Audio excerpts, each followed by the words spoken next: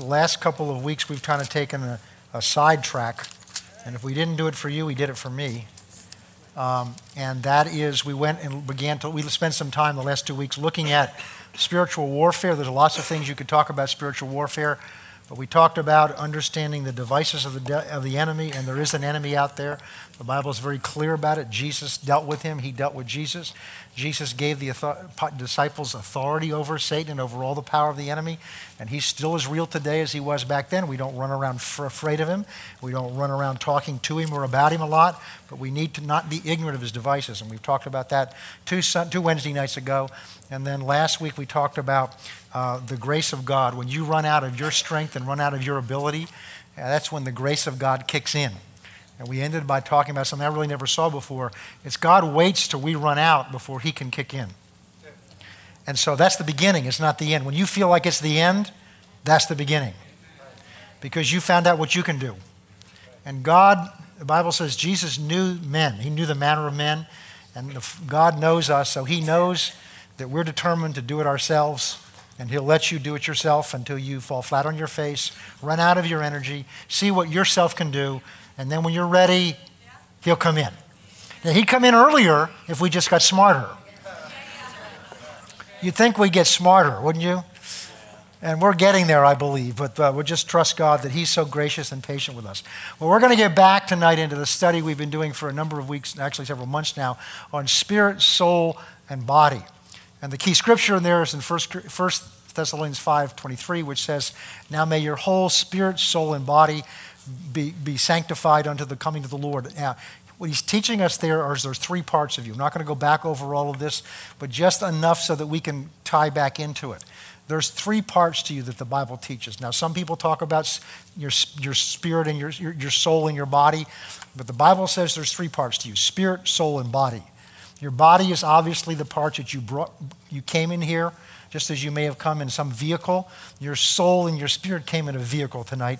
It's your body, sometimes known as your earth suit, sometimes known as your flesh. And we're going to talk a little about that tonight.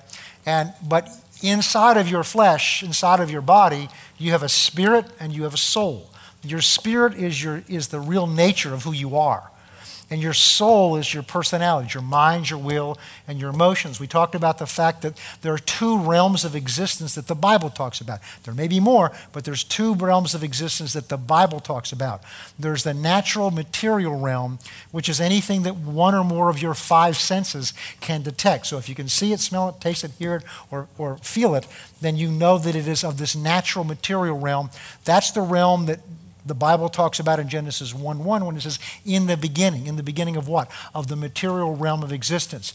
And it exists in time, so it has a beginning and it has an end. The other realm of existence that the Bible talks about is called the spirit realm. And that realm is very different than the natural material realm. It has no beginning, it has no end. Now that's hard for us to wrap our minds around because everything we know of has a beginning and has an end. But if you can take something out of time, then it changes all kinds of rules for operation, because that's why God can look at you now and know ahead of time what you're going to do, because he sees it all at once. We live it out. But God sees everything all at once. That means right now he sees Jesus on the cross for you. So when the Bible says that he knew you before the foundation of the world, he knows everything at all time forever, because there's no forever with God. It's just always now. Now, here's the interesting part of that. So your body is of this natural material realm. That means it has a beginning and it has an end. There's a time you're born and there's a time to die. And the Bible says that when you die, this body will return back to the dust from which it came, because it's of the material substance of this earth. The other major part of you is your spirit being, and that comes from the spirit realm. So you have inside of you representatives of two different realms of existence, and therein is the challenge. Because you have an eternal realm that when you're born again comes from God. If you're not a born again, it doesn't come from God. And you have a natural physical realm, which is your body, and by definition, they cannot naturally contact each other. So that creates a kind of a schizophrenic problem in you, except that God gave you a third part, which is your soul, and your soul is the bridge between your spirit and your body or your flesh. And your soul is made up of your mind, your will, and your emotions. And as we got about to that point, that's kind of the basic foundation of a teaching I do, or used to do in School of Ministry, on the course taught several things: renewing the mind, how to be led by the Spirit, and several other courses I taught. And I wanted to kind of go in that direction, but I really felt the Lord directing me to go where we originally were going and to talk about your spirit and how to be in touch with your spirit, because in the days you and I live in, that's what's going to be critical. The Bible, as you've heard me say many times, the Bible warns in a number of places that in these last days, many Christians will be deceived. We've already seen an example of that about a month ago when you had people selling houses, doing all kinds of crazy things, because somebody said that Jesus was coming back and the world was going to come to an end on May 21st. And now they've changed it to August something, all right? But you had people that were deceived by that.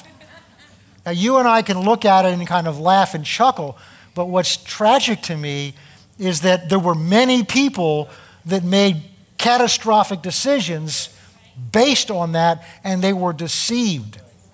We don't want to be deceived. One of the ways to avoid being deceived is to be rooted and grounded in this, because God's given us His holy word so that we will be grounded and not easily moved by what things look like and what people say. You need to be trained and well-versed in what this book says. So when somebody comes to you, even if it is me, and says something to you and it doesn't line up with this, even though I say it, throw it out, because this is what God gave us. This is what God gave us. I was very blessed when Tony Cook was here several weeks ago, and he talked to me after he'd been here on a Saturday morning with a training session for workers, and then he ministered twice on a Sunday morning. He said, this church, and it's not just me, it goes back to the original foundation. This church, these people are well taught in the Word of God. So that's a plus for us. But we're learning that's not enough. We have to learn to be discerning. And discernment has to come from your spirit, the part of you that comes from God. Not only that, but God has put inside of you His own Spirit to be a comforter, a counselor. We just sang a song about Holy Spirit, guide me, mold me, shape me.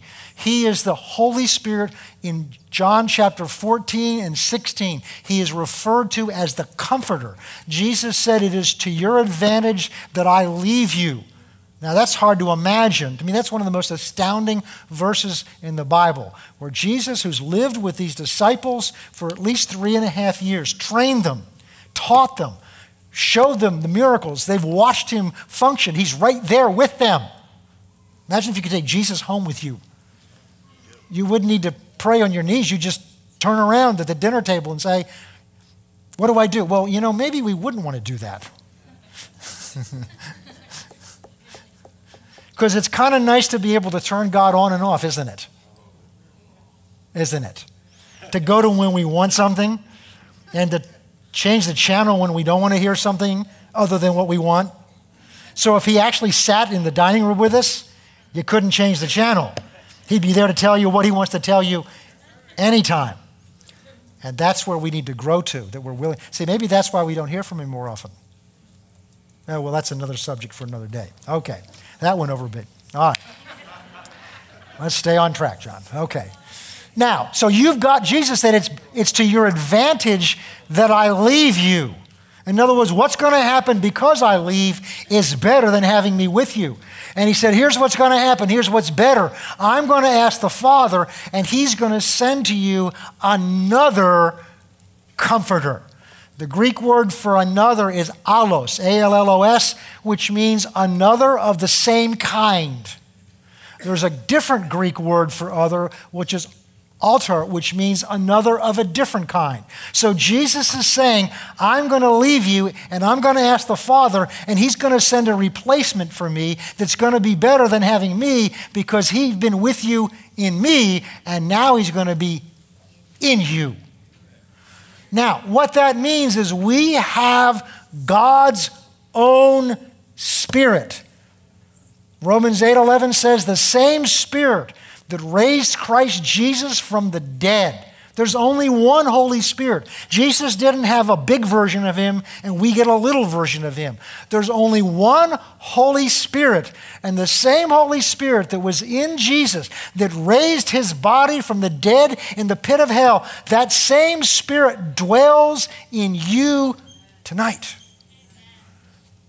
The power of God, the wisdom of God, the guidance of God. The gentleman that founded the Bible school that we went to tells a story of a friend of his he knew that learned to commune with the Holy Spirit, and the Holy Spirit told him where to invest in and what to invest in. Because God knows. Now let me tell you something he most likely won't do. He will most likely not tell you what the winning lottery number is tomorrow. That's gambling. There's a difference between investing and gambling, usually. And so my point is, he's in you. He's an incredible resource that God has put in you. And how often do we turn to him? And when we turn, but see, he's not always waiting for you to turn to him. He's in there trying to direct you. But because we're so busy trying to handle things, and because our flesh is so noisy, and our mind is untrained, we don't discern what he's trying to do inside of us. So it's valuable. The purpose of our study now is to learn to become more aware of your spirit, who your spirit man is, and also of the Holy Spirit who's in you. Now turn with me to Galatians chapter 5. And this is what we were studying last time.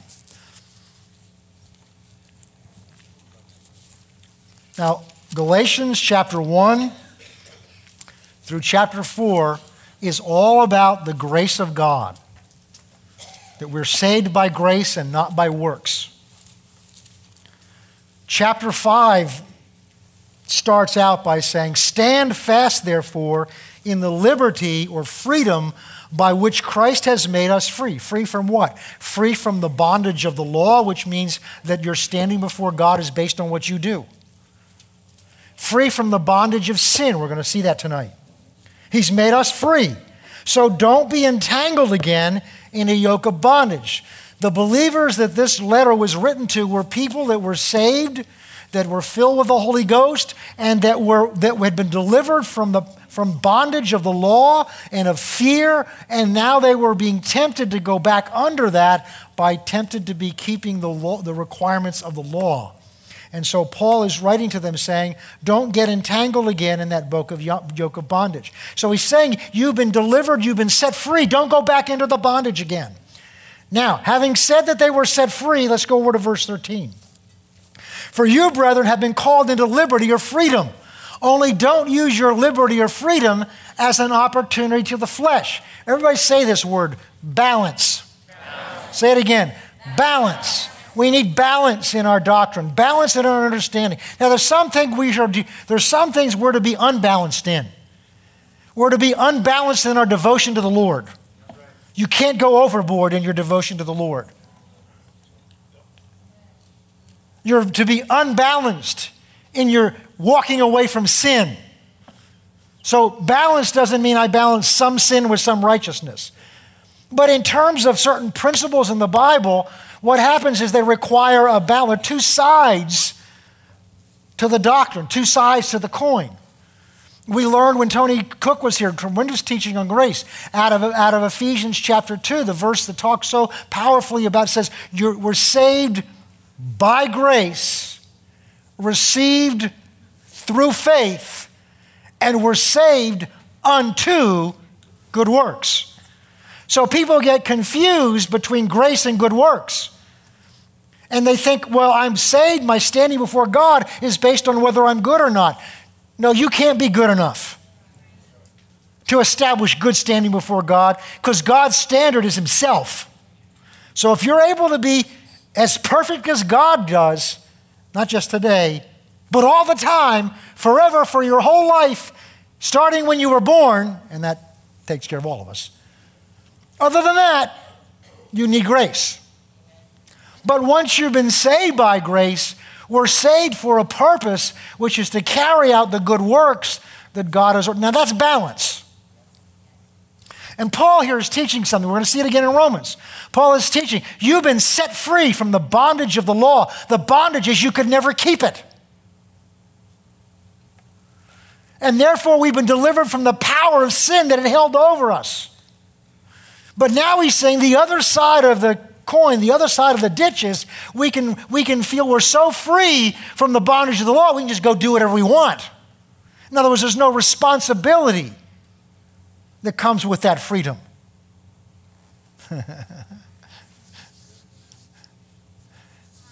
If you've ever been a teenager or had a teenager, and they get to that stage where they're 15 or 16 years old, and they want something that, not all teenagers, we've got good ones here, but I'm talking about outside of there, think they're entitled to, which are the keys to the car.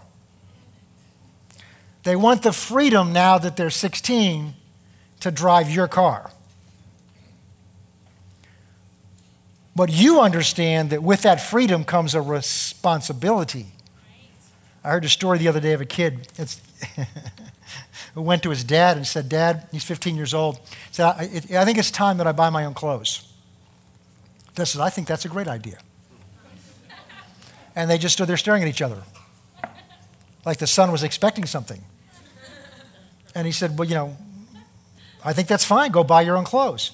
He said, well, I need money. He said, then you didn't mean buy your own clothes.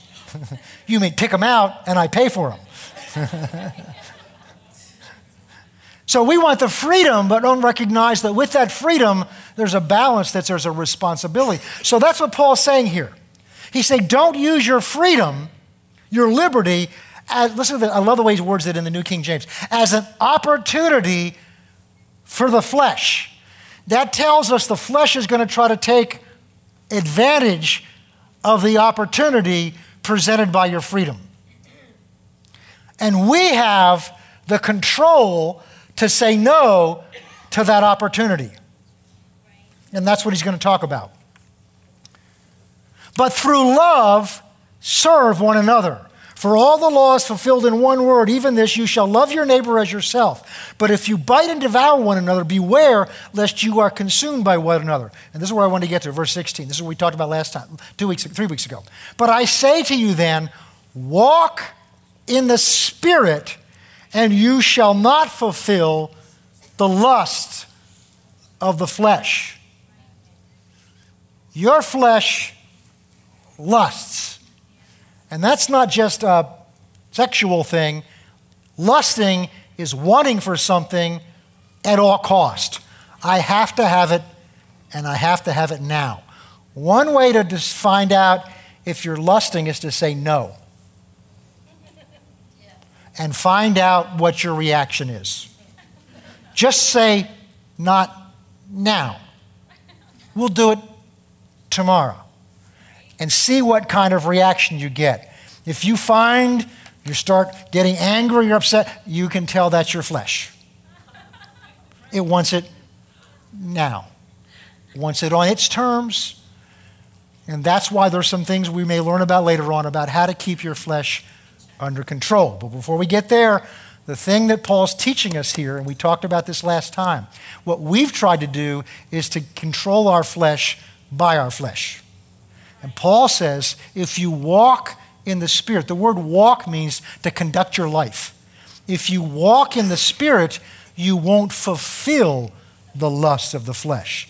We talked about the fact that, again, I've never been trained in this, but I remember in high school being taught these basic principles, that firefighters are trained on what the essential elements that a fire needs in order to burn. Now, there's terrible wildfires going on now in Arizona. There were some earlier this year in Texas where it gets out of control. And what they teach you, and some of you may know this better than I do, is that it takes fuel, it takes heat, and it takes oxygen in order for fire to burn. And the way you put a fire out is you remove one or more of those. So when you pour water on a fire, you're doing two things. You're removing the oxygen, and the second thing is you're cooling it down and you're removing the heat. Another way is to remove, that's why when I talked to that pastor in Joplin, and what I discovered is that the people, even the people who were not hurt by the tornado that went through there, that their houses weren't destroyed, they still were suffering because they cut all the power and the gas off. Why? Why would they do that? Because they're afraid of fires.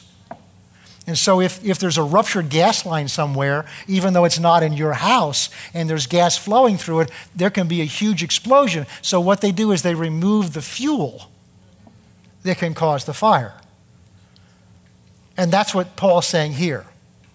The way to take the power of the sin away is to remove the fuel. And the way you remove the fuel is by walking in the Spirit. I taught you the principle, and it's very important to understand this principle because the devil uses it, and so we want to be careful not to fall into his trap. And the principle is this: the more you think about something, the bigger it gets in your mind.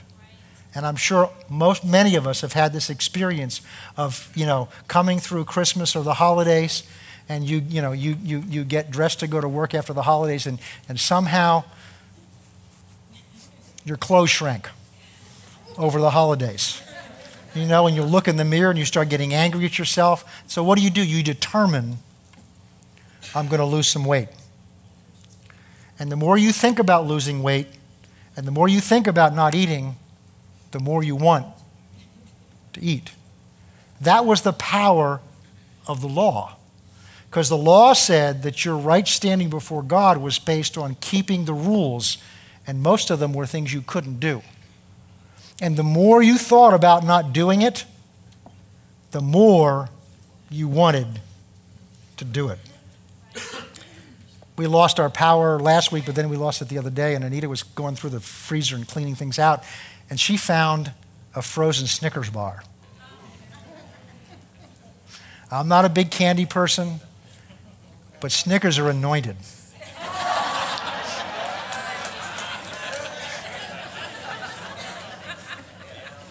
And she told me, she says, there's a frozen Snickers bar in there. Now, I thought it was one of those ice cream ones because I already had it in my mouth. I was planning, already had. And so we came home from prayer last night, and she said, no, it's a regular one. And then she was looking. She said, it's actually 2 bars in it. I had every intention of eating both of them. So I took the first one, and we went in the other room and sat down, and we're just resting and talking, and I ate that first one, went down nice and easy.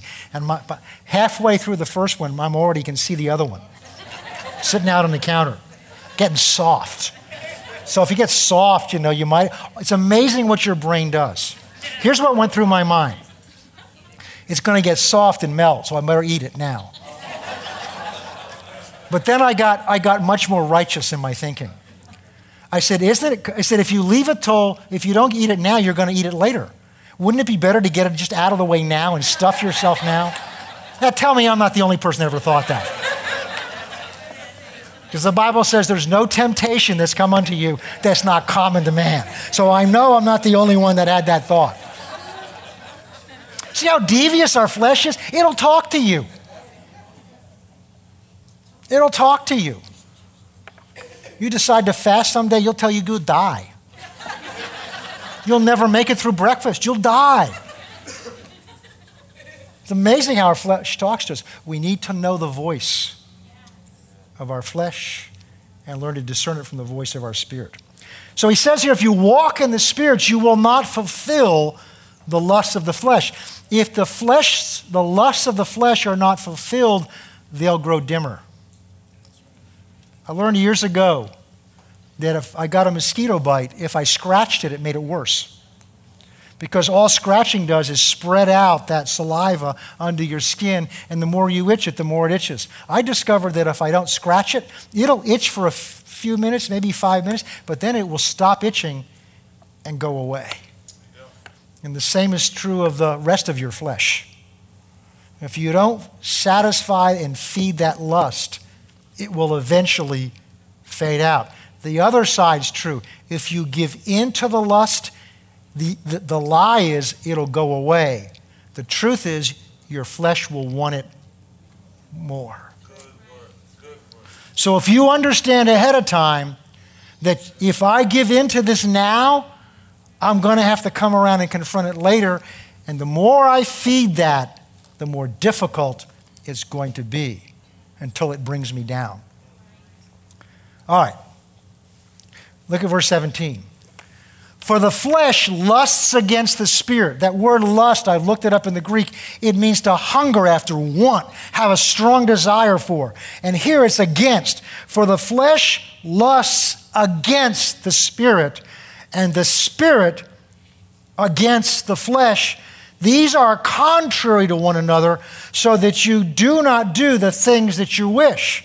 In other words, there's a battle going on inside of you between your flesh and your spirit. Your spirit is born of God. Your spirit wants to obey God. Your spirit wants to please God. Your spirit wants to serve God. Your flesh wants to please itself. Your flesh wants to worship itself. And your flesh wants to have its own way. And they are at war against each other. And the battleground for that war is your mind. Now, let's go over to Romans, because that's where we went from here. We'll come back here later, maybe not tonight.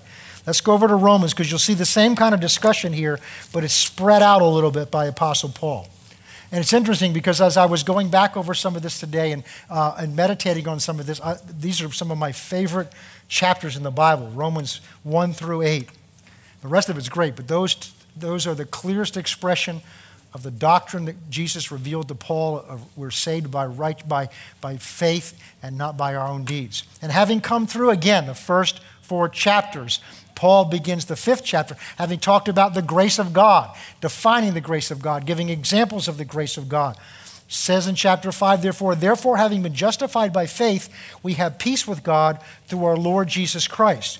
So now, having laid again, here in Romans, that foundation that our standing before God is based on what our faith in what God has done for us through Jesus Christ, and that we are now free from the bondage of pleasing God by the things that we do, earning our standing before God by the things that we do. Having said that, now Paul has to address the other side of the issue, and that's chapter 6. What shall we say then? Shall we continue in sin that grace abound? Certainly not. How shall we who died to sin live in it any longer? Now notice the tense of the verb there. How shall we who have died to sin still live in it any longer? Let me ask you a question. If you died to something, how is it possible to still live in it? Well, we'll get into this a little more. Or do you not know that as many of us as were baptized into Christ Jesus were baptized into his death? Don't get hung up on the word baptized. What it means is immersed into, dunked into, saturated with. So what he's saying is if you've been joined to Christ, then you've been joined to him in his death, and you've also been joined, and we're going to go on and read again. You've been joined to him in his death. Look at the next verse. Therefore you were buried with him through baptism into death, that just as Christ was raised from the dead by the glory of the Father, even so we should also walk in newness of life. What he's saying is when you came to Christ, by faith in him, you were joined to him. Ephesians 2 says that before the verses that we quoted earlier. It says you've been joined to him. You've been made one with him. So if I've been joined to him, whatever's happened to him is deemed to have happened to me. So I didn't get on a cross and die 2,000 years ago, but I've been made one with the one who did. So therefore, whatever he's gone through, it's as if I went through it too, because I'm now one with him. So that's what he's saying. He says, you don't understand. You've misunderstood the message I've taught. If your thought is, now that I know that I'm free from having to keep the law to be righteous in God's eyes, now that I know I'm free from that, therefore I can go do what I want. In fact, here's this idea. The more I sin, the more opportunity I give God to be gracious. That sounds like I better eat the whole candy bar now so that I don't have to deal with this tomorrow. the same kind of rationale. And look what Paul says. So how can you think that way? In other words, he says, you don't understand what your salvation means. Because when you were saved, you died with him. You were buried with him. And the good news is you'll be raised with him also. Raised, as he was raised from the dead, you were raised to newness of life. Yeah. Let's go on and describe some of the things that means.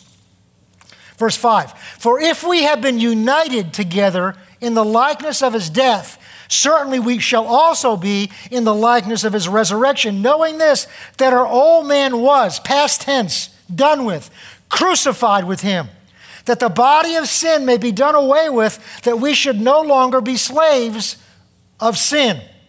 For he who has died has been freed from sin. There is one place tonight in the city of Providence that I can guarantee to you that no sin will be committed. It's the morgue. There is not one cadaver in there tonight that's going to commit a sin. Why? They're dead. Let's put it another way. The only avenue that Satan has to tempt you to sin is through your flesh.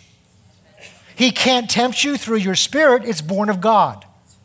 So he works at you through your five senses. He came to Eve in the garden and she said to Adam, it looked good. In other words, my senses said, yeah, this is good, even though God had said, don't touch it, don't eat it. So his avenue at you, his only avenue, think of this. See, the battle against him is so much easier than it seems like or feels like. First of all, the Bible tells us he has no temptation that he can come at you that's not common to man. In other words, he doesn't have some trick up his sleeve nobody's ever seen before. Now, he knows you well. He knows your weaknesses because he's worked to develop them and we've cooperated with him. So he knows what temptation to bring to you, many cases, because he's just listened to us. You know, he's not all that smart, but he's got good ears. We're going to talk about this down the road. The power of your words. He just has to listen to you. You'll tell him what strategy will work with you. If this happens one more time, I'm going to quit. Oh, really? Isn't that interesting? Let's take a note on that one.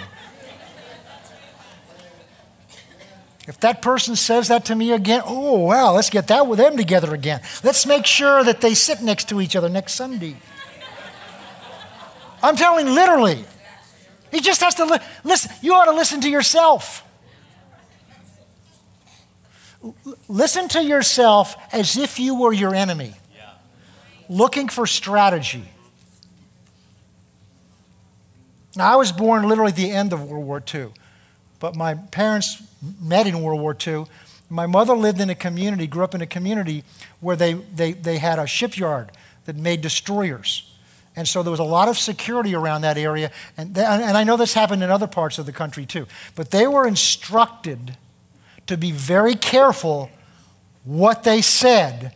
I'm talking about civilians, around strangers. Because their view then was that there were spies planted in the community to try to find out secrets. And all they had to do was listen. I suggest to you that there are spies today, spiritual spies sent out to find out what strategy is going to work best in you, in your marriage, in your family, in your testimony. And all they got to do is listen to us. Amazing. And so there's a battle that's going on.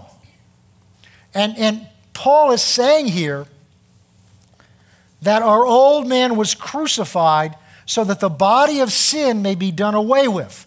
Now, obviously, your body's still around. What he's talking about here is when you came to Christ, the old man, the nature that fed your flesh, that nature died. And God put a new nature in you, his own nature. So what you have now when you're born again is you have God's nature in you, trying to produce, and we'll look at this later because Paul talks about it in Galatians 5, trying to produce what's called the fruit of the Spirit out of you, and that fruit really is what the nature of God is like. But that fruit is coming out of your nature, but it's expressed, as we talked about weeks ago, it's expressed through your body, but your body wasn't saved. It's the same old stinking body you had before you came to Christ. So now, before you came to Christ, your nature wanted to do those things, and your nature and your flesh were hooked up together in a partnership to do them.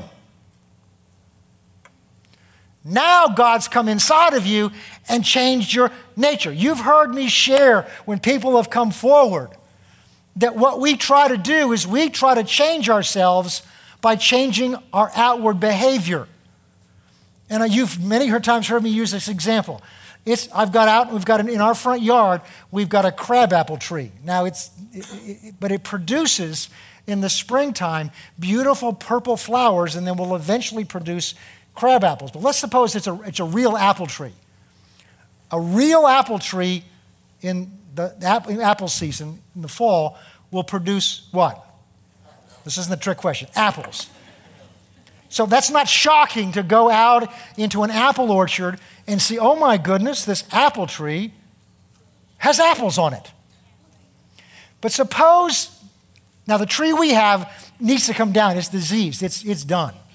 Suppose instead of dealing with that, I decided that I wanted this to be a pear tree.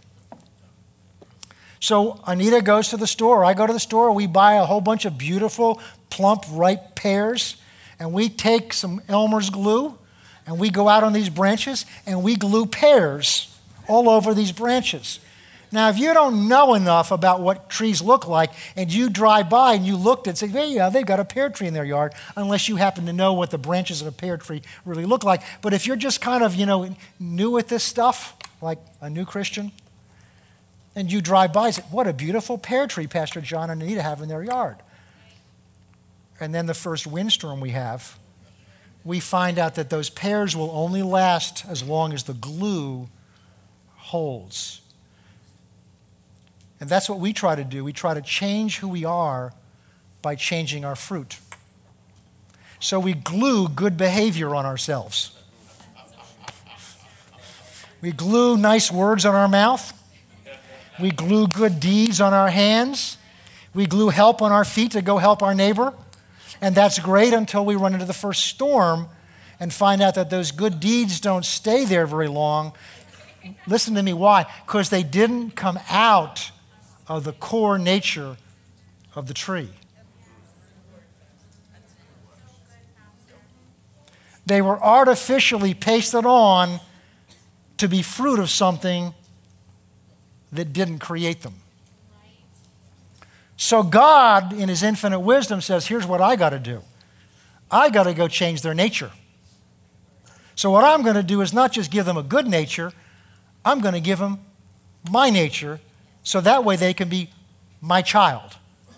So from the moment you come to Christ and are born again, God's nature is birthed in you by the Holy Spirit. Not only that, we saw back in Ezekiel that God says, I'll put my own spirit in you to help, to empower you.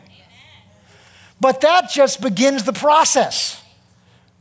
Now the rest of the process is learning for that nature to grow and develop. It doesn't just grow in you because it's in you any more than a baby grows because it's born. It has to be fed.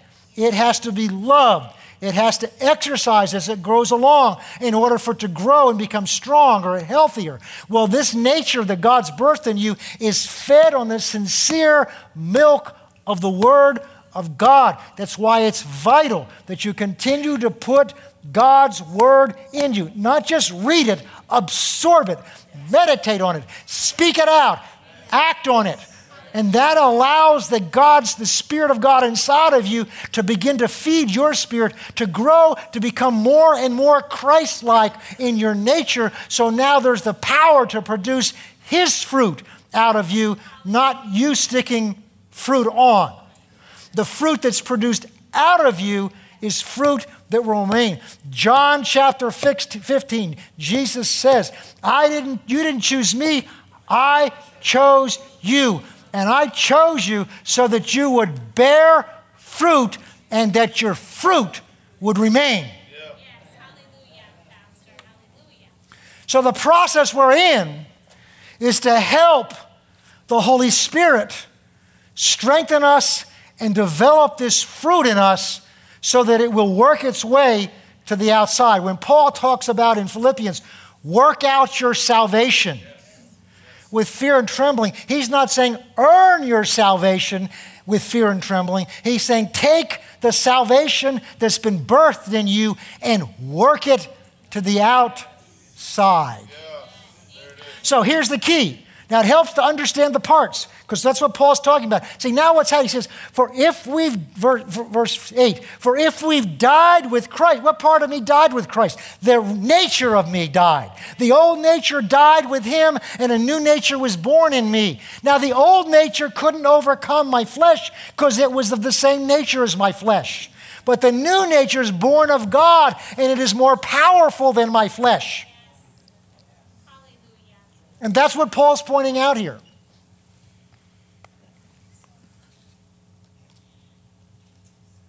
Verse 9, knowing that Christ, having been raised from the dead, dies no more. Death no longer has dominion over him. For the death that he died to sin once for all. But the life that he lives unto God. That's great. We understand that. Verse 11, but likewise you also reckon. That word is an accounting word which means count or consider yourself to be dead to sin. This is how you have to do it. Does that mean sin doesn't raise up in your flesh? Well, we all know it does. But you have to recognize you're not controlled. You don't have to be controlled by your flesh. But see, unless we understand this, we walk so much by our feelings and our emotions and how things seem to us that this temptation seems like that Snickers bar. See, I did not eat the second half. And here's why I didn't. Because I recognized that the issue was one of self-control. The issue wasn't would that second small Snickers bar hurt me. No, I'd already calculated the calories out. They were in the range that I thought was acceptable to eat. Besides, I figured I'd get on the Nordic track the next day and burn them off. I had it all worked out. I didn't stop eating it because I couldn't afford the calories. I stopped eating it because I decided to exercise control over my flesh. Understand, you are not your flesh. Just like you are not your mind. We'll learn that later on. You are, say that out loud with me. I am not my flesh. Say it again. I am not my flesh. Now look at your flesh. Say, I am not you. I have dominion over you. You do not have dominion over me. It would do you good to do that every day. Talk to it talks to you. If you don't answer it, it's a slam dunk. I answered it last night. And I said, I will not eat that other half of the Snickers bar.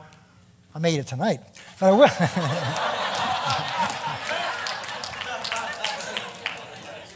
But if I do, it will be because I decided to, not I gave in to my flesh. Do you hear the difference? The issue is self-control. We're going to see that's one of the fruit of the Spirit. The issue is who's ruling you? You need to ask yourself that question. Because if your flesh is ruling you, that tells me and you, your spirit is not. Now, go back to what we talked about at the beginning. Every answer you're ever going to need, the ability to overcome in your life, the wisdom of God, the direction of God, the resurrection from the dead, it's all going to come out of your spirit. In fact, I'll say this to you. Healing comes out of your spirit. It doesn't drop down out of heaven. The power to heal your body is in you now. But the key to unlocking all of that is who's in dominion.